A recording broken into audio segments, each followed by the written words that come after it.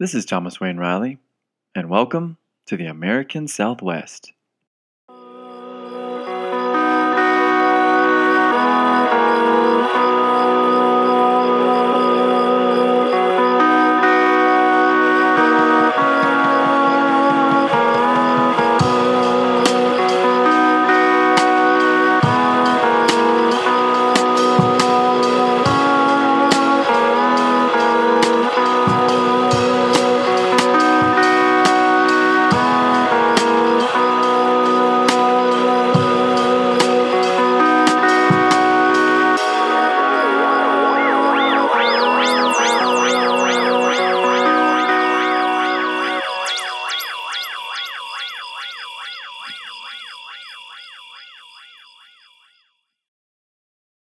Episode 4, Part 1, The Buffalo Soldiers.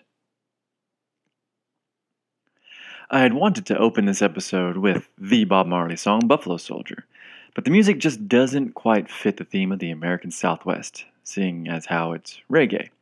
But it is a great song, and everyone should listen to it as soon as this episode's over.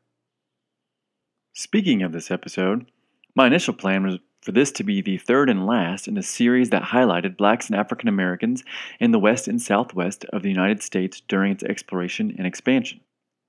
It was to be a fun and exciting telling of the cavalry troopers that have become known as the Buffalo Soldiers during the Plains Wars as they fought and died to protect the stages, railroad workers, prospectors, and general unstoppable force that was American westward expansion to the Pacific. But it quickly grew into much more than that. I realized it was difficult to take their stories and the battles and the conquests out of context and just rehash them to you.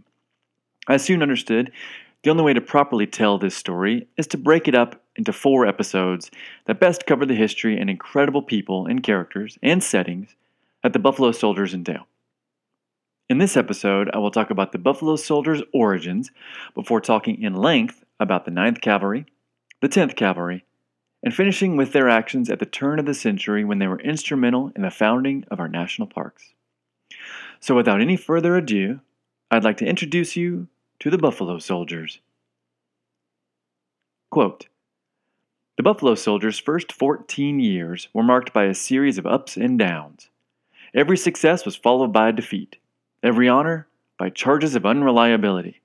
At times, the bond between officers and men seemed near collapse. For every officer who valued his men, there was a racist goading them to defiance. Every incident, however trivial, fed prejudices that permeated the military command structure. At times, the very survival of the black regiments was in question." End quote. Charles Kinner says that in his book Buffalo Soldiers and Officers of the 9th Cavalry, 1867 to 1898, which is a fantastic and wonderful book, and one of the many I used extensively for this episode. Obviously, besides being soldiers and facing the constant fear and reality of death, disease, and a difficult lifestyle, the Buffalo Soldiers that made up the 9th and 10th U.S. Cavalry faced the fun fact of being black in a world that had just gone to war over the slavery question. Kinner's quote above highlights the struggles they faced not only on the battlefield, but also in civilian life. After the Civil War, a massive demilitarization of the entire newly reunited States of America began, but it quickly became clear that some forces were still needed. Westward expansion was rapidly ramping up, and with it came constant conflict with the Native Americans who, for nearly 4 years, had enjoyed the United States' reduced threat due to distraction. But that threat was back with a vengeance and was about to be headed by men who had just fought their own brothers in a terribly costly war. In 1866, a year after that war, Congress passed the Army Reorganization Act, which doubled the size of the regular army and included the addition of 6 African American regiments, which would be the first professional black soldiers in the United States Army. It couldn't be ignored that almost 200,000 black soldiers had fought with the Union Army, and countless for the Confederates, whether by choice or by force. So despite some opposition, these regiments began recruiting and training. Obviously, all were commanded by white officers, who were offered a promotion, and it was ensured that they held no prejudices against blacks. For $13 a month, for food, room, board, and clothing, the life of a soldier for the required 5 years didn't seem that bad to many ex-slaves who faced a bleak-looking future. Many freedmen would end up going north to work in terrible factories with equally as racist people as they'd grown up with in the South. Or staying in the South where many of them would work for their old master in the same fields they'd been freed from. Not to mention, joining the Army provided a chance and an education. Mazik Sancho, a Buffalo soldier, said, quote, "I felt I wasn't learning enough, so I joined." End quote. In 1875, Chaplain George C. Mullins reported, quote, "For the most part, the soldiers seem to have an enthusiastic interest in the school. They are prompt in attendance, very orderly, and cheerful. In learning to read and write, many of them make astonishing progress." End quote. In many cases, it was the chaplains that did the teaching, but they spent as much time on the ABCs as they did holding religious services. And truthfully, they weren't always easy to come by. The first two chaplains of the 9th Cavalry were either so sick or so disinterested that they spent 2/3 of their time on sick leave. In this case, officers and those within the ranks that were literate often taught their comrades. In doing research for this episode, I came across a story in the comments section at the nationalparks.org website by a user who had a great story that reflects many experiences that the Buffalo Soldiers would have had. Quote, "It was a particularly emotional moment for me when I visited the National Archives in D.C. and held in my hands my grandfather's first enlistment papers that he signed with an X because he was not able to read or write.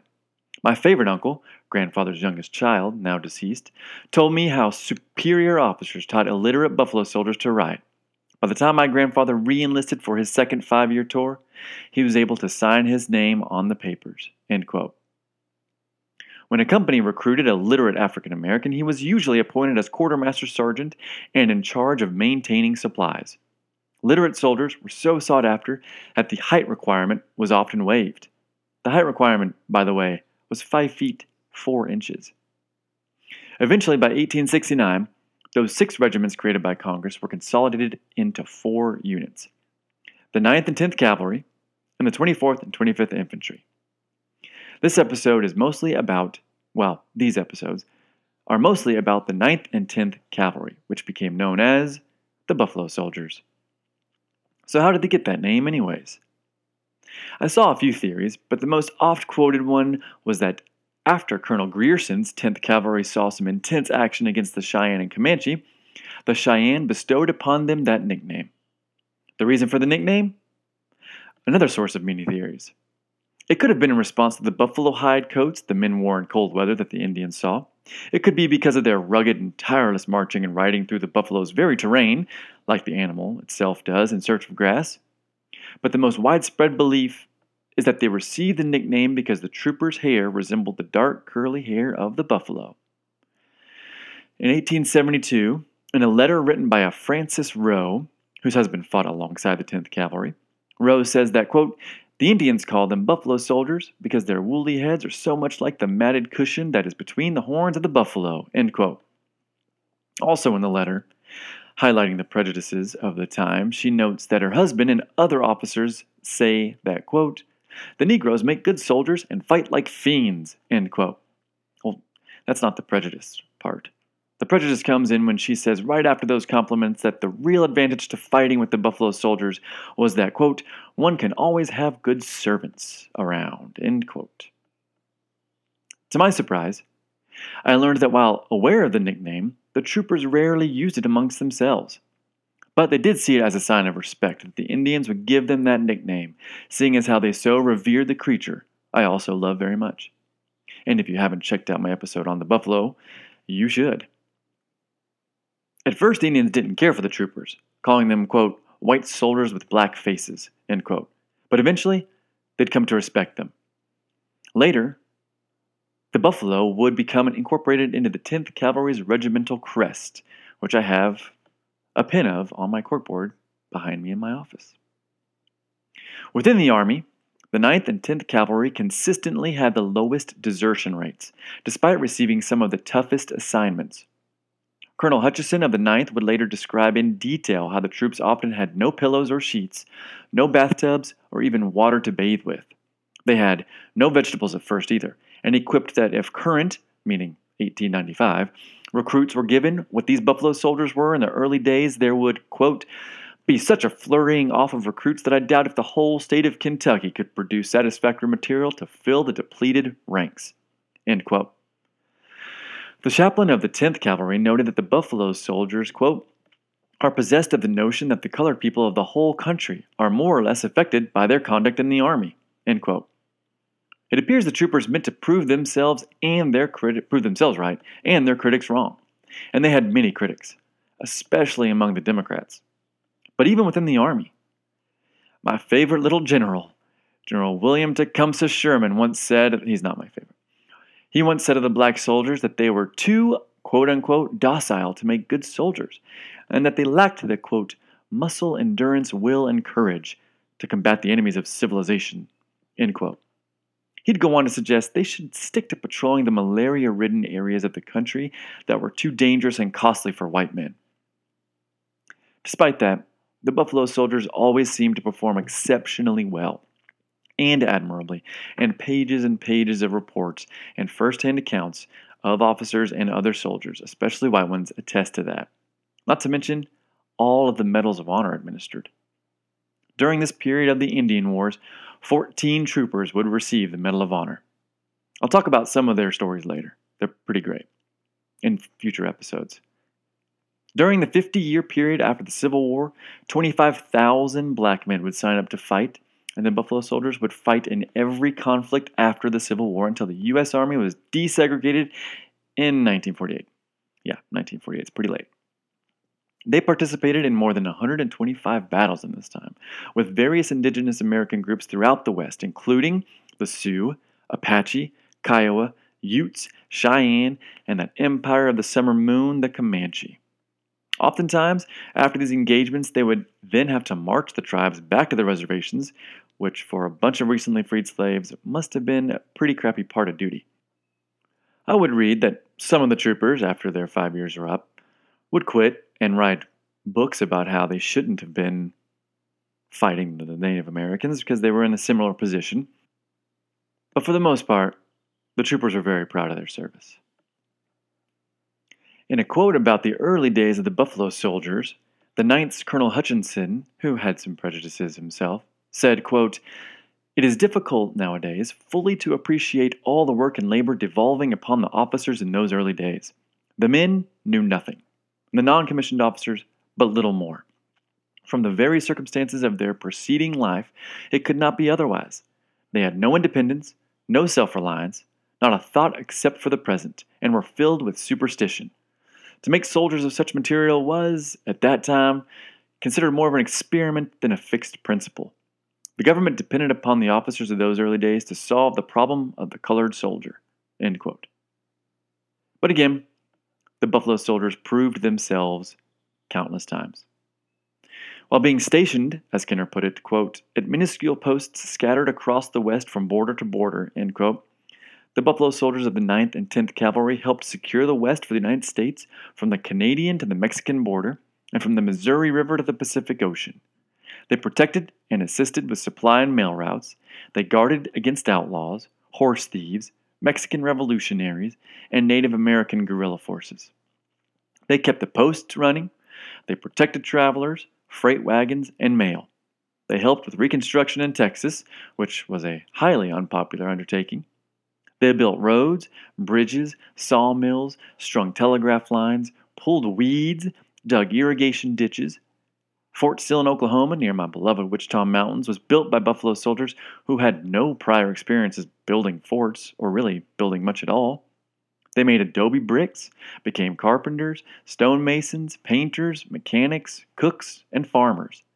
They planted fruits and veggies, manned posts and forts, guarded watering holes, protected railroad crews, and miners, and prospectors, and so much more, which I will go into in the next couple episodes. For every 5 cavalrymen, one of them was a black Buffalo soldier, and 8 to 10% of the infantry were black. The 2 cavalry regiments made up 20% of the mounted troops in the West. In addition to everything I just said, they also learned survival skills, marching, riding, husbandry, weapon maintenance, basic war skills, military discipline, and marksmanship. Many troopers became great shots despite lacking adequate ammo for target practice. They also learned how to drive supply wagons and ambulances, run stables, and make sure the animals they depended on were well cared for. If you listened to the previous episode about cowboys, you know it takes a lot of horses and a lot of work on those horses to effectively use them out west. In the West, the buffalo soldiers operated in was some of the harshest climates in the Southwest. Nancy Williams, in Buffalo Soldiers on the Colorado Frontier, says, quote, "Frontier service was hard on horses that traveled over miles of rough terrain, often at high speeds, lived on weeds and brush without enough water, and were exposed to freezing weather and blistering heat. Hard use, poor forage, dilapidated stables, shortage of veterinarians, and the mistakes made by beginning riders took a heavy toll on these animals. Horses were often deliberately wounded or killed by attacking Indians to eliminate the troopers' means of escape. Thousands of horses were lost during the Indian Wars, and keeping a cavalry regiment mounted was a constant problem for commanders." End quote. In the field, the Buffalo Soldiers usually carried a single-shot, breech-loading .45 caliber Springfield rifle slung across their shoulder with a revolver, knife, canteen, and at least 100 pounds of ammunition. They wore canvas pants with a buckskin reinforced seat, crotch, and legs, which they tuck into their leather riding boots. They'd wear a cotton shirt and a variety of wide-brimmed cotton or straw hats. They sat on an uncomfortable McClellan saddle, which they nicknamed the Ball Crusher. I can't imagine the pain with that one. They also carried weapon cleaning kits, gloves, personal items, a wool blanket, rain gear, and a cumbersome saber on their saddle. Here's an extended quote from Williams. "An infantryman on foot was burdened with a rifle, a pistol, a canteen, ammunition, and the regulation backpack containing a spare uniform, socks, underwear, a tin cup and plate, a sewing kit, and rations rolled up in a blanket. They often marched over rugged terrain under a blistering sun, their boots in tatters, or through howling blizzards with frost-bitten toes and fingers. When they were on scouting expeditions on the Great Plains, troops carried supplies, rations, ammunition, and supplemental feed for the animals in mule-drawn wagons or long pack trains. The Army's large, slow-moving columns of men could be easily picked off by Indian marksmen, or they could simply be overrun by attacking war parties. Often, there was little water in the West to dried-up streams and water holes, and there was only sparse forage for the horses.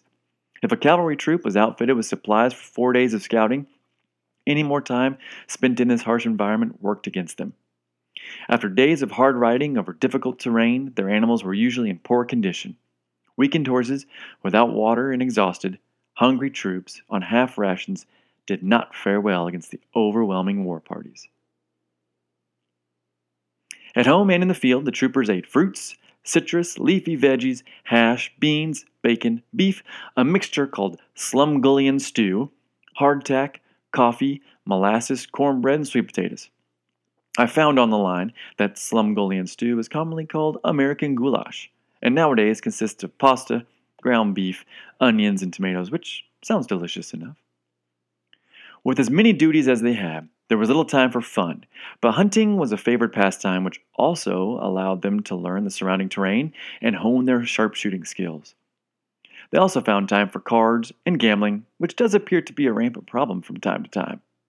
I did read some stories about wild times of late-night gambling that resulted in the following day's punishment of toting logs. Despite those stories, it was much noted that unlike their white counterparts, the black buffalo soldiers didn't suffer from alcoholism rates nearly as much as the whites. In Kenner's book, he says, quote, "Chaplain Mullins was one of the few who sensed the characteristic that more than any other singled the blacks out from their fellow troops. An intense pride in wearing the uniform and a hunger for respect. In Mullins' words, they ardently desired to, quote, be all that soldiers should be, end quote, because they were convinced that, quote, the colored people of the whole country, end quote, were affected by their conduct in the Army. He was especially touched by their, quote-unquote, manly anxiety. for respect both from superiors and throughout the states as a result. He asserted they gambled relatively little, seldom stole from one another, and were, quote, not at all given to quarreling and fighting amongst themselves, end quote. Of 395 black infantry and cavalrymen at Fort Davis, he reported in 1875 only 3 were under arrest, end all quotes.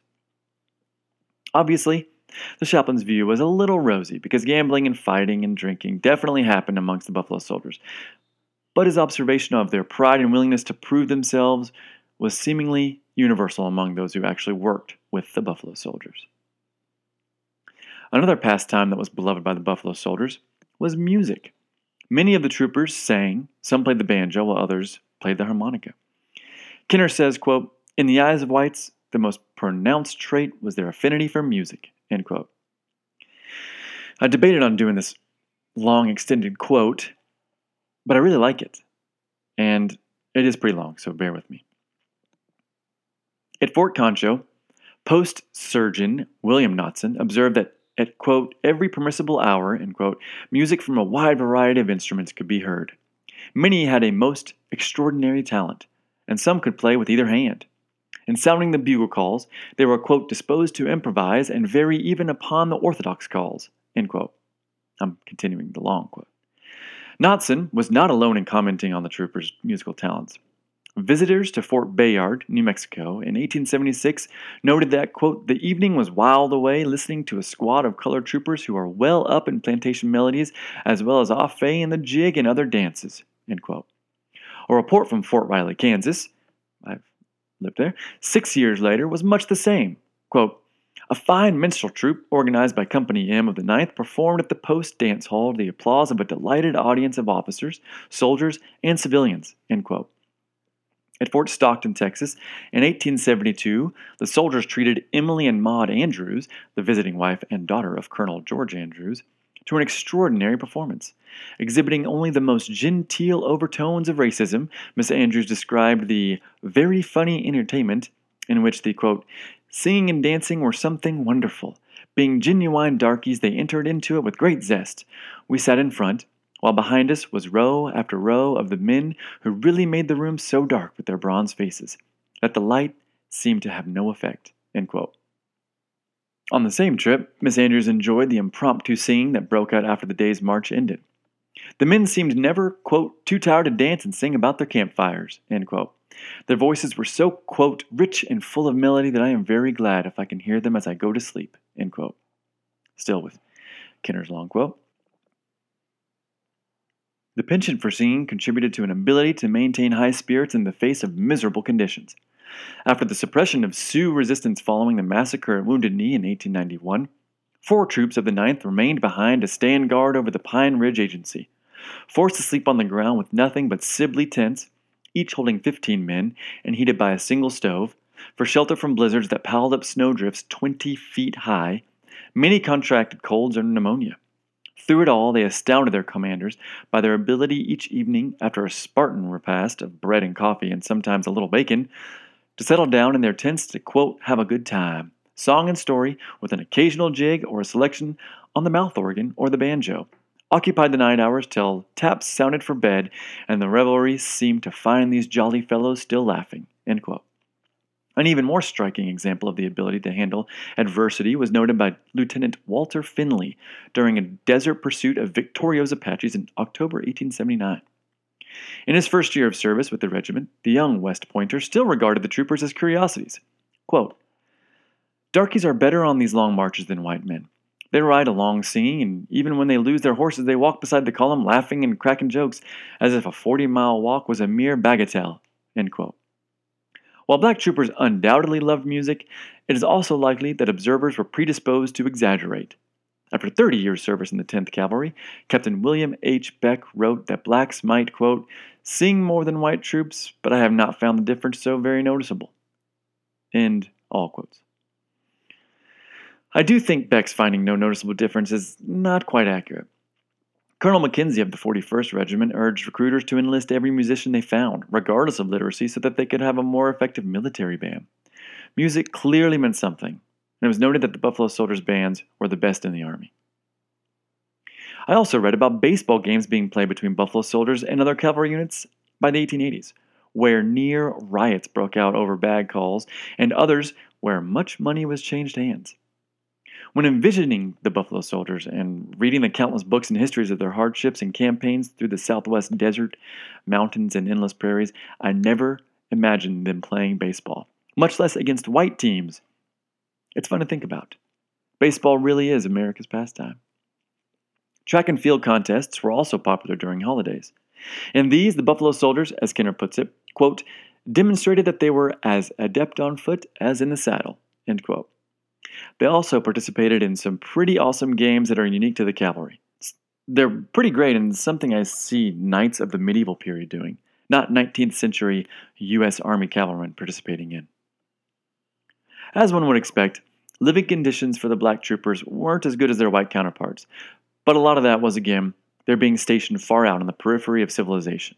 And unfortunately, they weren't allowed to bring their wives, which was rough. And then when that policy was changed in the 1870s, they often weren't allowed to live in houses with the white families or near them, which resulted in them living in shacks where diseases like cholera spread rapidly and easily.